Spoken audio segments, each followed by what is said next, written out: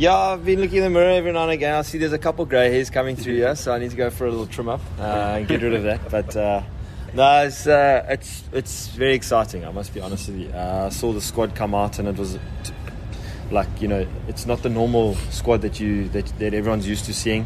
So it's a refreshing from our side. It was really refreshing seeing it from Australia and thinking that, you know, it's a new start. I think you know, teams go up and down, and this is a stage where, you know, I personally don't really enjoy the whole fact that, you know, we're just building and we're trying to build for something, because, like, at the end of the day, international cricket is, you need to perform regardless of, you know, going through youngsters and this. So the guys need to come in and obviously learn as quick as possible, and we had to, I mean, I've mentioned it before, when we played the T20s in India, we had to win. Like, I mean, we're not here to see how things go, you know what I mean? So it's an exciting time to be in South African cricket, and as everyone knows, there's a lot going on. But I mean, I think the guys are really got a lot of energy. They're willing to learn, and, you know, having the management that we do, that have played a lot of cricket, I think it's a good combination. You know, I think exactly that. There's fearless cricketers, and, you know, I think the energy that they bring and the enjoyment factor out of the game. At the end of the day, you know, it is about enjoying it. It is a profession and a career and a business, but you know, you have to enjoy what you do. And, you know, I think sometimes in international cricket you can sometimes forget about that, you know, through all the challenges that you face yourself with.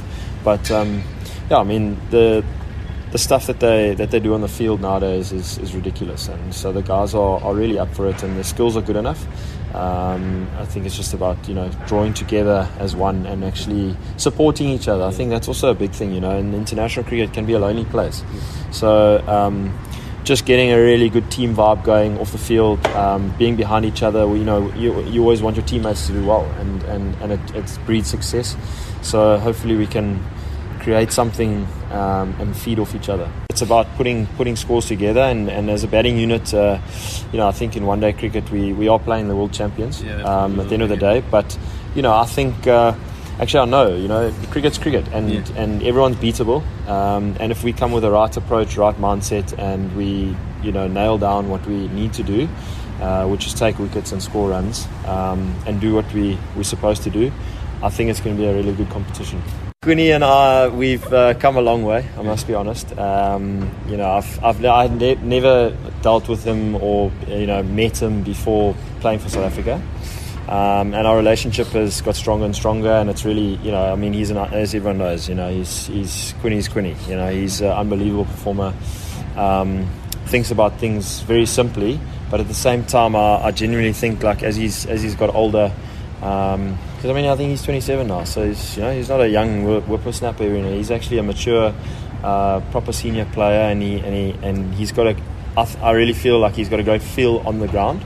During the game, he's got a great understanding of the game, and there's a calmness to him that comes with that. And yeah, I mean, he oozes enjoying the game, you know. So I think that's a great asset that he has.